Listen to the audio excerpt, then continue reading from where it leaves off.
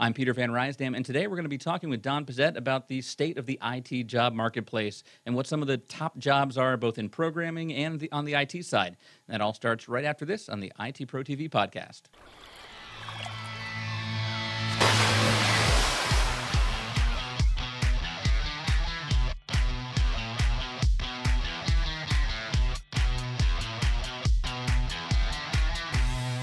All right, welcome to the IT Pro TV podcast. I'm your host, Peter Van Rysdam, and with me is Don Pezet. And Don, we've kind of switched roles today. Normally, you're the one doing the intros and everything, but today we're going to be asking you some questions. So, first of all, how you doing? I am doing great, and I'm kind of glad to relinquish the role of host because it takes a lot of effort, really, and I'm not about that. So, well, perfect. I am looking forward to the effort. So today, as we said in the open, we're going to be talking kind of about the job market, and some of this kind of came out because CompTIA just released a survey talking about the state of IT jobs really in the last month. So we're filming this here in October of 2017, and the study I think is looking back at September, and we saw some interesting growth and some interesting stats we want to talk about. So let's just jump right into it. I think the big thing we saw was just a lot of growth, and I don't think that's a big surprise to either of us, but kind of being in this tech training side and helping people find those jobs, it's certainly something that's good to see for us.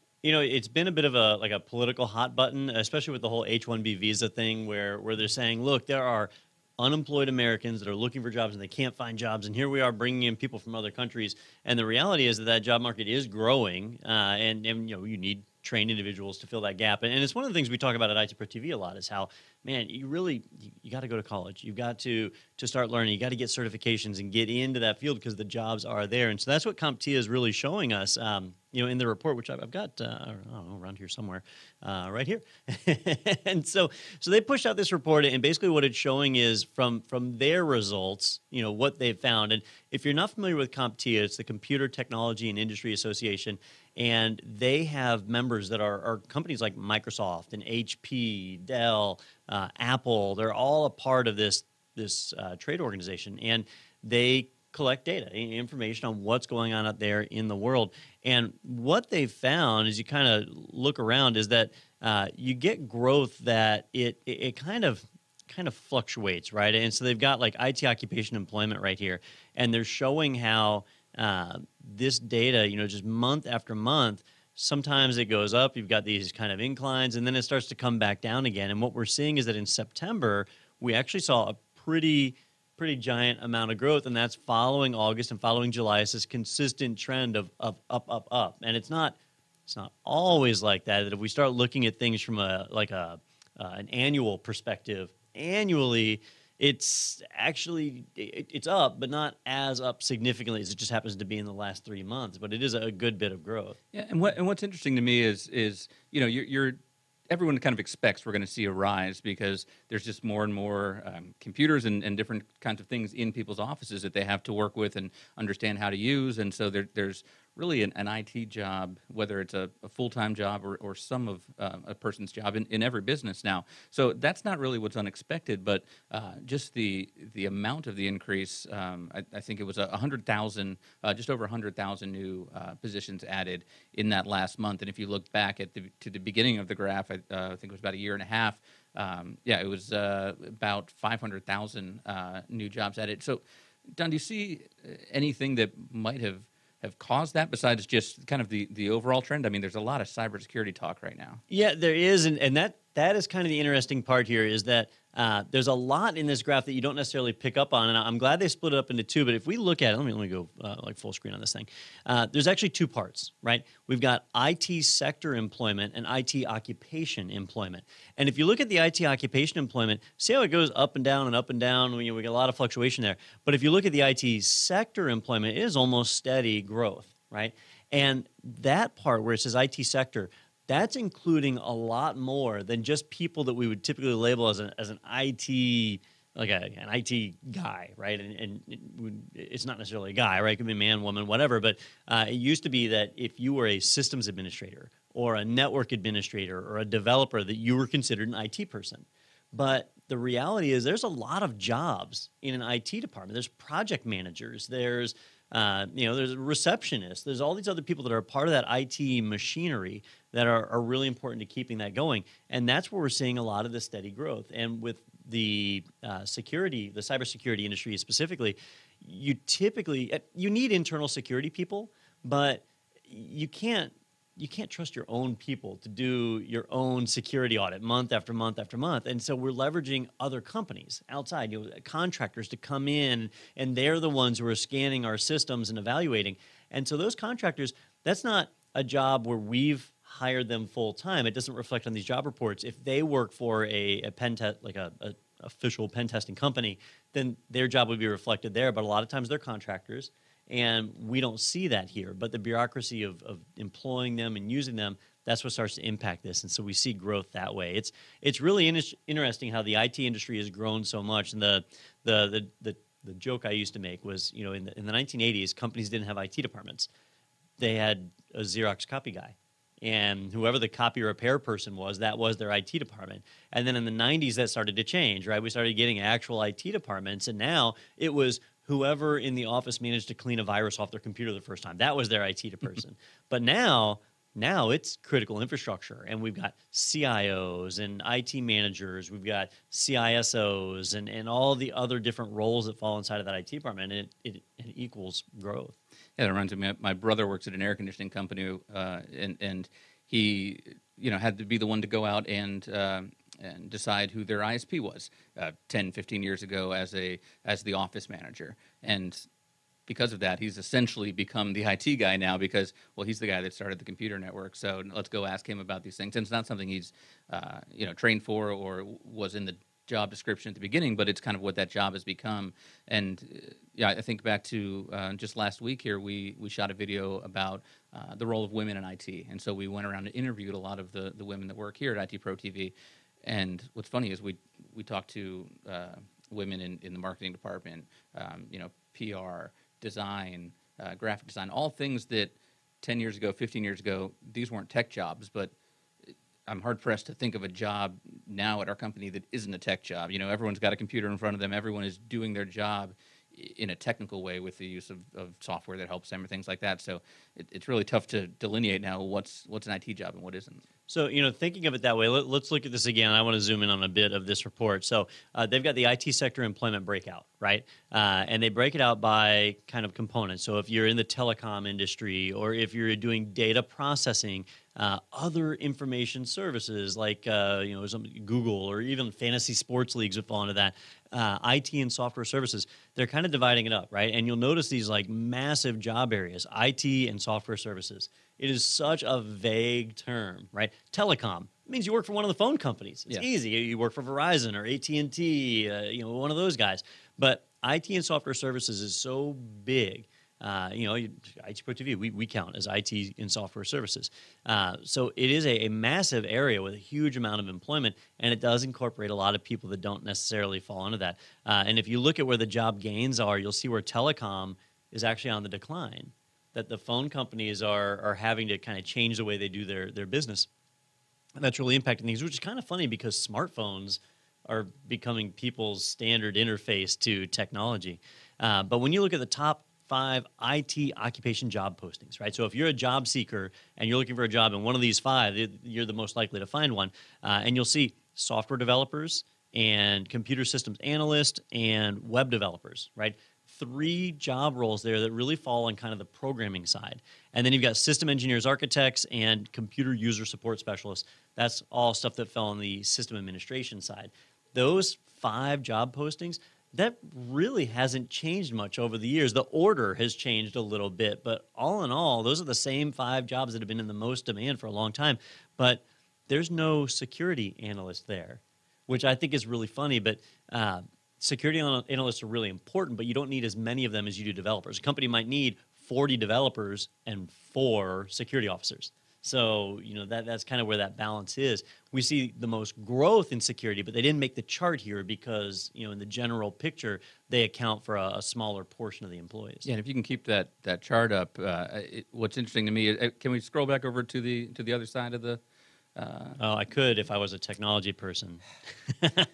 What's interesting to me looking at that is that it's no longer the manufacturing side of IT and the computer hardware that's the biggest employer. It goes down to the software and the developers and the people maintaining those things, as you kind of see software as a service, to kind of taking over a lot of things that you might have it physically in your office before. But like you said, cybersecurity is a huge one that you don't see a lot of on there. And I was reading ISACA, who I think we're going to interview on an upcoming podcast here.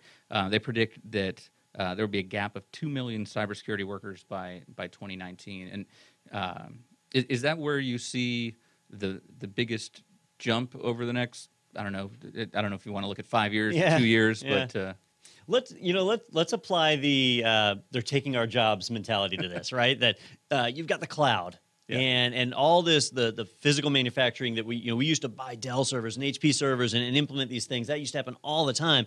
And now you're like, well, people just do it in the cloud. We don't do that anymore, and they're taking our jobs. Well, it's not that the jobs are going away; it's that they're being changed. They're being replaced. And so in the past, you might have worked for a company that purchased a ton of servers, and so your job was installing these servers.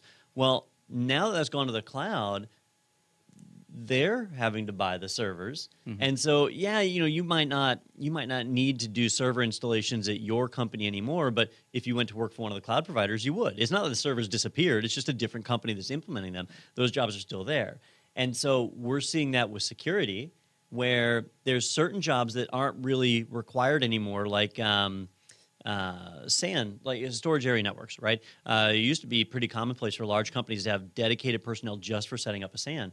Well, if you've moved into the cloud, you don't have a SAN to configure anymore. It's all the storage is all software defined. It's all managed for you.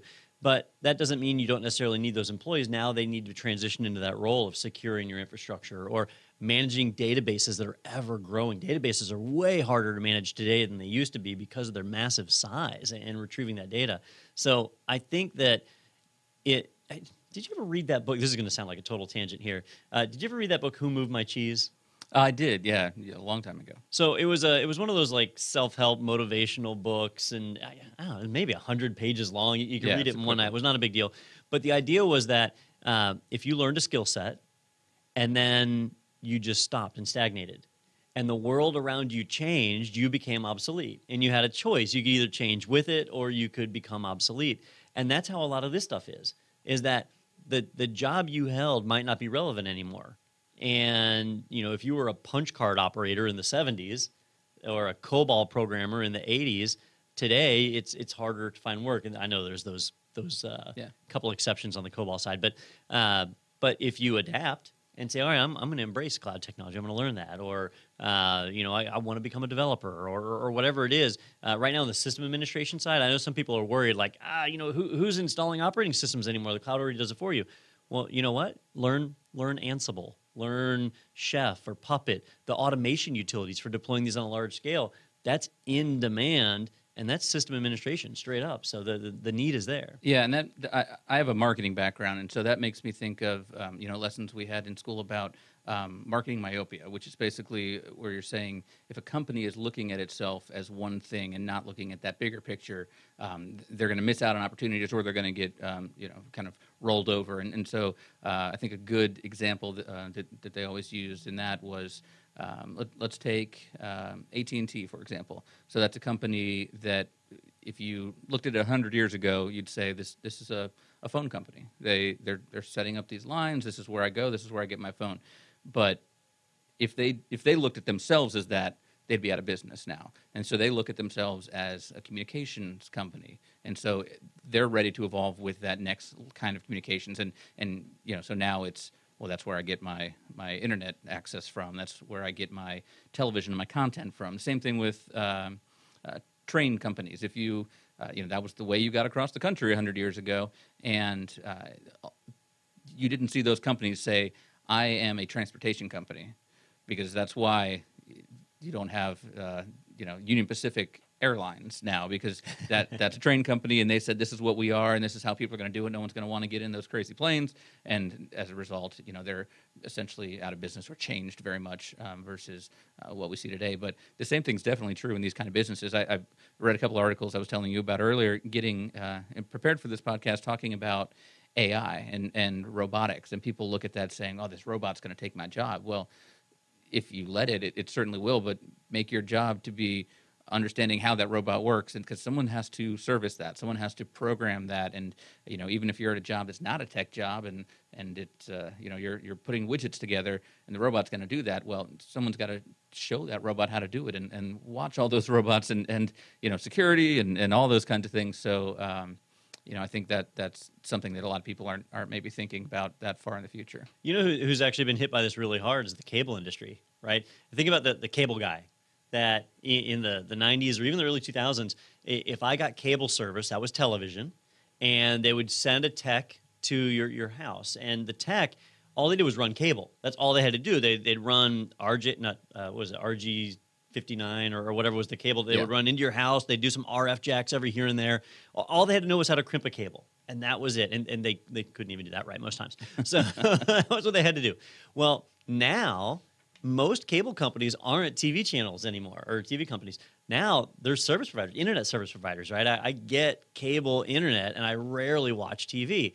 So now when they have an installer, they come out to your house, it's not just running some RG6 or RG59 anymore. Now they've got to deal with Cat 6 cable and hooking up a router and a cable modem, and they've actually got to understand what TCP/IP is and how addressing works and DHCP. They have to know a lot more. Their trade has become a lot more challenging, and some of them haven't adapted. And so when you get that cable guy that comes out and screws everything up, you're like, all right, well, there's somebody who hasn't adapted. But the others are quickly learning, like, hey, I've got to know how to set up a Wi-Fi network. I've got to have a much more robust skill set to do a job that didn't need that before. It's just an evolving workplace. And we see that really in every career, but I think cable companies are where that's really, really evident. Yeah, and it's funny because you could, as a cable company, say, well, I don't want to get into giving people internet access because then they're going to be able to get to Netflix and my competitors. But you're not a provider of just entertainment services. You're a provider of networking, and whether that is bringing cable, bringing internet, or whatever comes next, fiber and all those kinds of things. That's how you've got to think of yourself. And that same thinking that applies to a company has got to apply to individuals. But let's maybe kind of switch gears here and talk a little bit about, we've talked about what we see as maybe some of those roles in the future, with kind of cybersecurity maybe being one of the top ones, but found an article on WP Engine talking about what are the top 10 programming languages that people should go out and learn. And I will say they use the term programming languages a little broadly, I think, but we've got DevPro TV here. We're seeing that even in my job in marketing, I've got to understand, some basic languages, and I think that's just going to be more and more as time goes on. So what do you think is number one on the list of the programming language that anyone should go out and learn? This is tough because every month I see an article that says, language XYZ is now the greatest, it's the fastest. And Google, they're the ones who kill me because Google comes up with a new programming language every month. And so one month it's, boy, you've got to use AngularJS. It's amazing. You've got to jump into this one. And then it's Go. You got to use Go and Golang. And then a month later, it's like, oh, Angular 2.0, which, by the way, is not compatible with Angular 1.0. God forbid we did that. So I'm curious how bad I'll do on this. But if I had to guess. Remember, I said it's broad. I said broad. The definition is very broad. All right. So I can think of, if I wanted to recommend somebody to start learning the languages I would start with. But if they're saying to get a job, I would probably guess that I'm going to say, is JavaScript number one? JavaScript is in the top 5.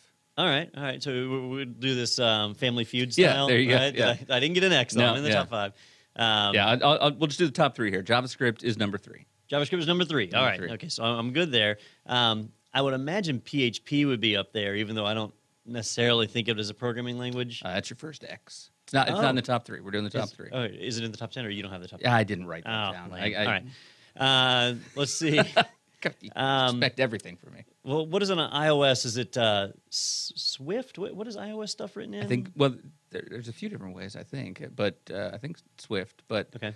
But no, do you want me to give you number one here? Okay, what's number one? Because number one, that's why I'm giving this caveat if it's broad. It's HTML.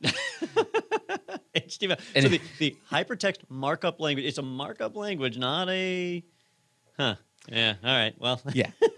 So like I said, Still it's valuable. broad. But I think number two, it's something that I know we've done some content on here with the DevPro side. So it's definitely something that I think a lot of people are using. So give you one more guess at it there. Oh man, I get a guess.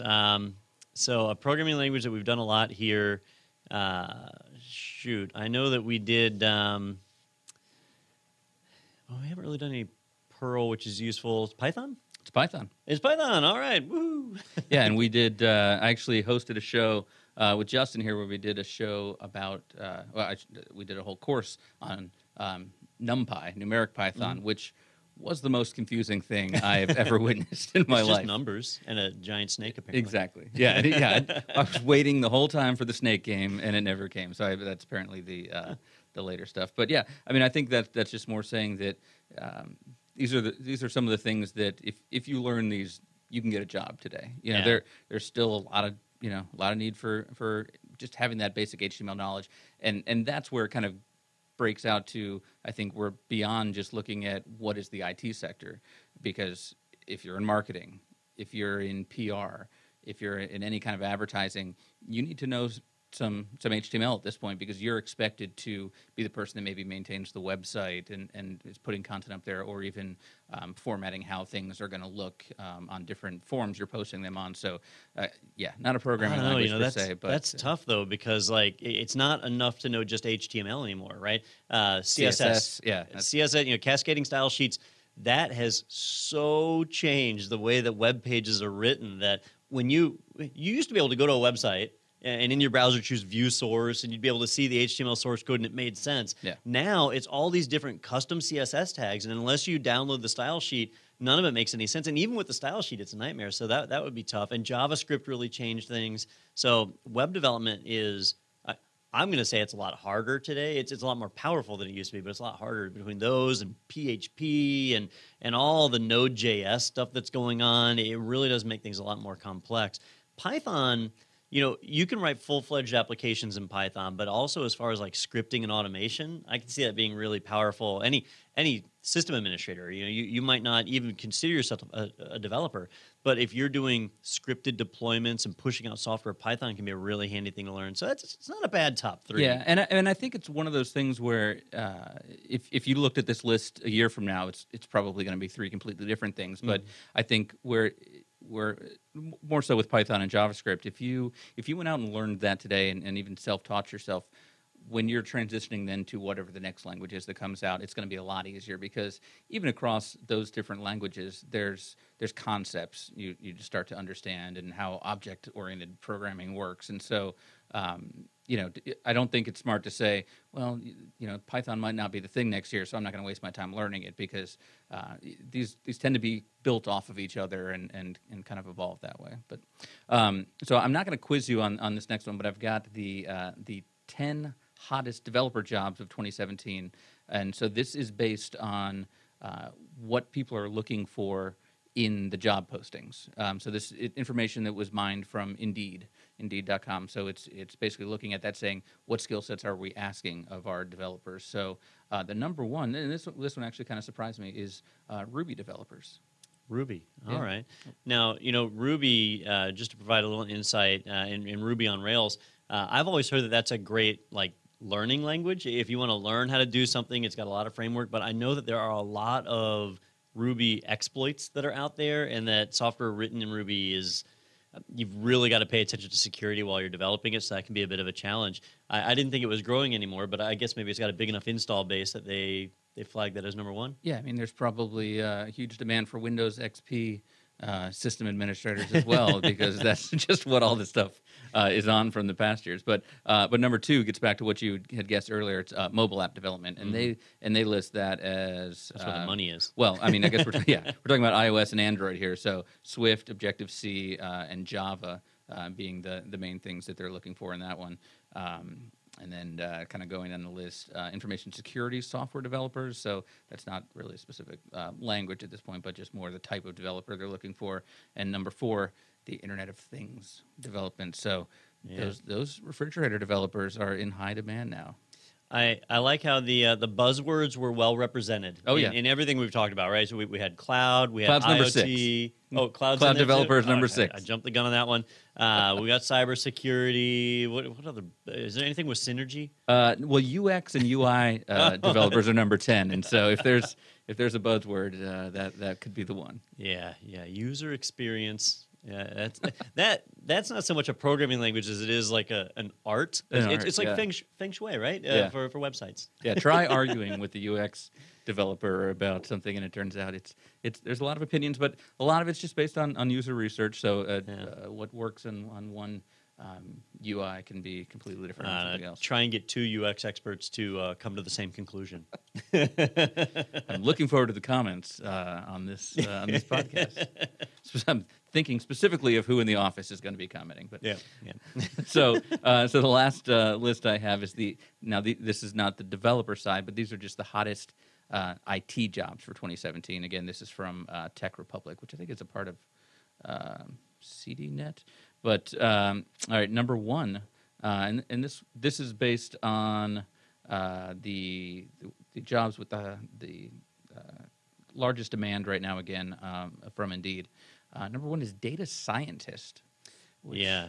I mean, that's not yet a buzzword, but it probably it's getting close. I think it sort of is, because if you said big data, right? That's a buzzword. Everybody hears big data and NoSQL databases and stuff. That companies are finding that they have massive troves of data, and if they could data mine and find patterns in there, then they could really change the way they do business. There's customers they're not reaching, and so you need a data scientist who can look at all of that data and find out what's what. On Reddit, there's a subreddit called Data is Beautiful or something like that, where they have a lot of people who post stuff, and it's really interesting what they come up with, that like certain flowers sell more in certain months, and it's not necessarily based on the seasons of the flowers, but that it's data that if you had it, you could really make good business decisions. So I can see that one. Yeah, and another one that's kind of along those lines, it's down here at number 5 on this list, but it's analytics manager, and because that's the same thing. I mean, for a lot of companies, I mean, ours included, the website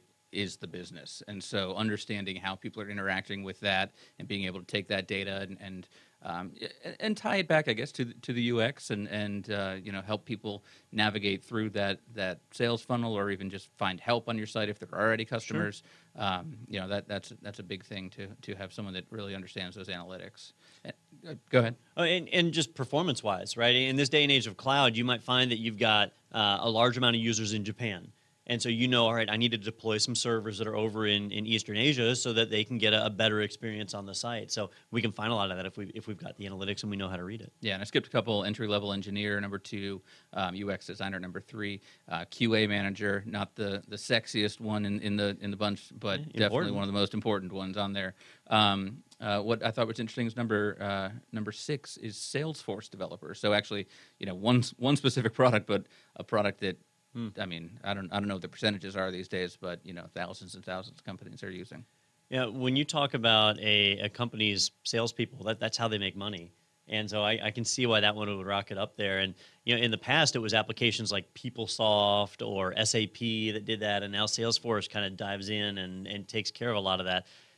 I'm not a salesperson. I don't think I could ever work in that type of situation. It's a very different type of job.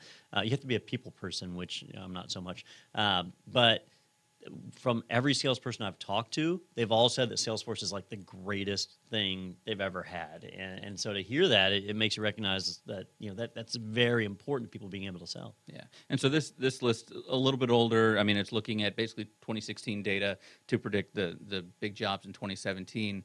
I'm curious your thoughts. I think between talk about Russia, talk about North Korea, and nation states actually as hackers and things. Now, I think cybersecurity is going to be something that moves up on this list a lot. What did I say? Security analyst is number 7.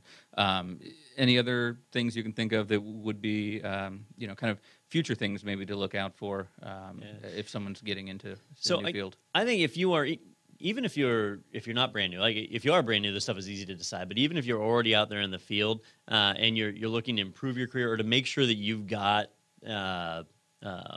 job protection, security, job security. There we go. I know we said security a lot. We certainly did. But the two big areas, one's going to be cloud, right? Because cloud solutions are efficient. They save companies money. They give you scale. They give you availability and resiliency that you couldn't necessarily afford in your own data center. Cloud solutions are commonplace now. And so if you haven't already adapted that skill set, that kind of a job, somebody who can work with Microsoft Azure, or Google, Amazon's AWS, Google Compute, or whatever, then you need to get those skills, right? And then on the security side, cybersecurity in general, right? Being able to do red team or blue team, pen testing, incident response, data forensics, that stuff, really, really critical. There's jobs out there like crazy. So if you get those certifications, it's easy to find jobs in those sectors, especially if you have security clearance with the government. Like if you have secret or even top secret clearance, the jobs are just all over. They'll fall over themselves to hire you. It's that in demand. But if you combine the two, if you're doing cloud security, now it's off the charts. So those are some really big growth areas in the system administration side. And then on the developer side, it's the web application languages and the mobile application languages. Those two are the ones that are growing. Mobile apps are a huge multi-billion-dollar industry that's not going anywhere anytime soon. A lot of people are replacing their computers with mobile devices, and that makes it all that much more important for people to have those. So definitely easy to identify areas to focus on. Yeah, I know you travel a lot with just an iPad Pro instead of a computer, and I definitely want to let people know that so they can find the ways to hack you and know what you have. Yeah. Actually, I've been traveling with my Chromebook a lot lately. And if you think about a Chromebook, it's just as a web browser, and that's it. But yeah, I did just travel with the iPad because you could take a laptop, but you don't get great battery life, and there is that risk of if somebody steals my laptop and I've got data on there, it's secured, but that's a problem.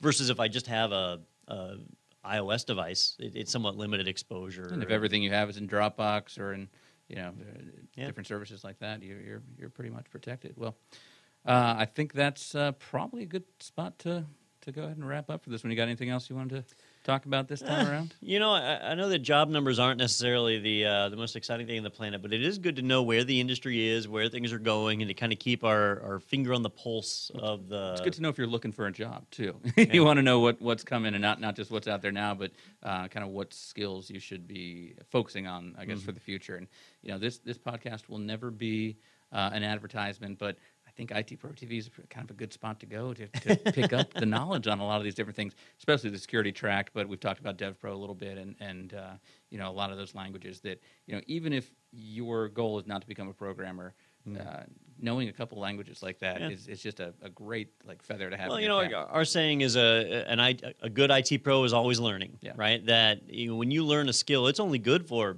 3 years before it becomes obsolete. So you've got to be constantly learning. And the moment you start to stagnate, it can be disastrous for your career. And you just ask every Novell administrator that you've ever met that it was difficult for them to make that transition to say, all right, I need to start learning Windows NT or Linux. And a lot of them just chose not to. So definitely stay on top of the new stuff. Yeah, and stay ahead and keep up with the stuff that isn't the big thing yet, because good chance it will be in the near future. But thank you guys so much for watching. Definitely give us a like, give us a review if you're watching this on iTunes or listening on TuneIn or Stitcher. It's those reviews that really help us kind of get this podcast out as we look to build it up. But thank you so much for watching, and also be sure to subscribe.